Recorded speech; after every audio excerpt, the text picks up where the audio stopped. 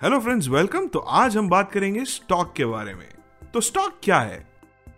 Stock को अगर आसान शब्दों में कहें तो इसे हिस्सा कहा जाता है। यदि आप किसी कंपनी में हिस्सेदार बनना चाहते हैं तो आपको उस कंपनी के शेयर खरीदने होंगे जो उस कंपनी द्वारा जारी किए जाते हैं।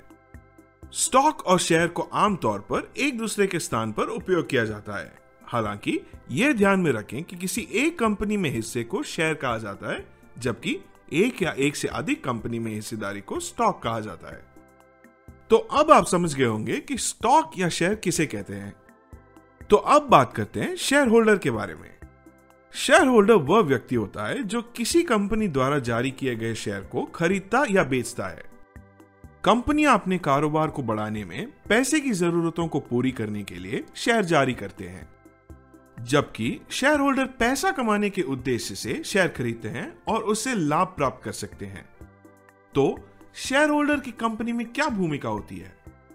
शेयर होल्डर पूरी कंपनी के मालिक नहीं होते, बल्कि वह जारी किए गए शेयर पर अपना अधिकार रखते हैं, और जबकि कंपनी असेट्स पर अपना अधिकार रखती है।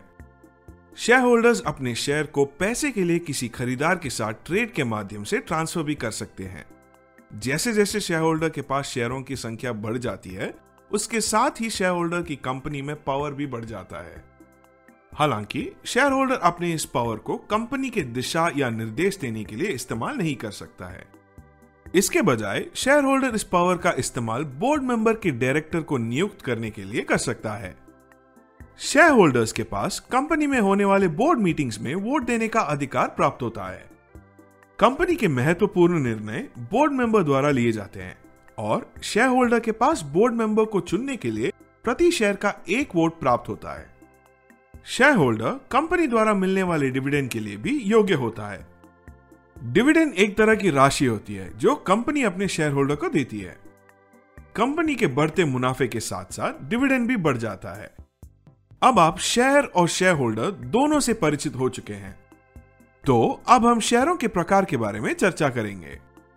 शेयर को आमतौर पर दो प्रकार में बांटा गया है, एक कॉमन शेयर और दूसरा प्रेफर्ड शेयर। कॉमन शेयर या सामान्य शेयर उससे कहते हैं जिसे कोई भी व्यक्ति खरीद या जरूरत पड़ने पर बेच सकता है, इसलिए इसे सामान्य शेयर कहा जाता है।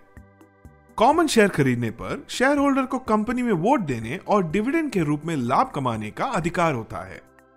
हालांकि कंपनी शेयर होल्डर के साथ लाभ साझा करने के लिए पूरी तरह से स्वतंत्र है।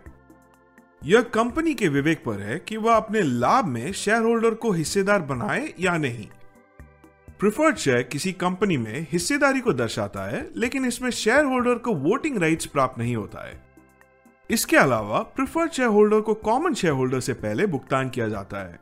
Preferred shareholder fix dividend के लिए भी योग्य होता है। तो आइए अब जल्दी से समझते हैं कि स्टॉक मार्केट कैसे काम करता है। स्टॉक मार्केट स्टॉक एक्सचेंज के नेटवर्क के माध्यम से काम करता है।